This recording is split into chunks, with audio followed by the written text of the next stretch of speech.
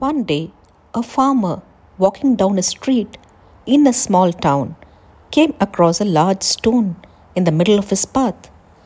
The farmer complained, "Who could be so careless as to leave such a big stone on the road? Why does someone not remove it?" And he went on his way complaining. The next day, the same thing happened with the milkman. He too went away grumbling and left the stone as it was. Then one day, a student came across the same stone. Worried that someone may fall over it and hurt himself, he decided to push it aside. He pushed long and hard all by himself and eventually managed to remove the stone from the path.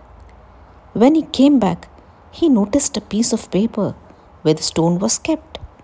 He picked the paper and opened it. Inside it was written, "You are the true wealth of this nation." There are two kinds of people, talkers and doers. Talkers merely talk, while doers do. So, what have we learned from this story? If we don't want to get involved in solving a problem, we have no right to criticize. We must become the change we wish to see in this world.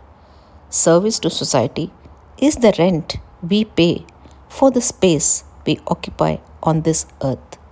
Sai Ram.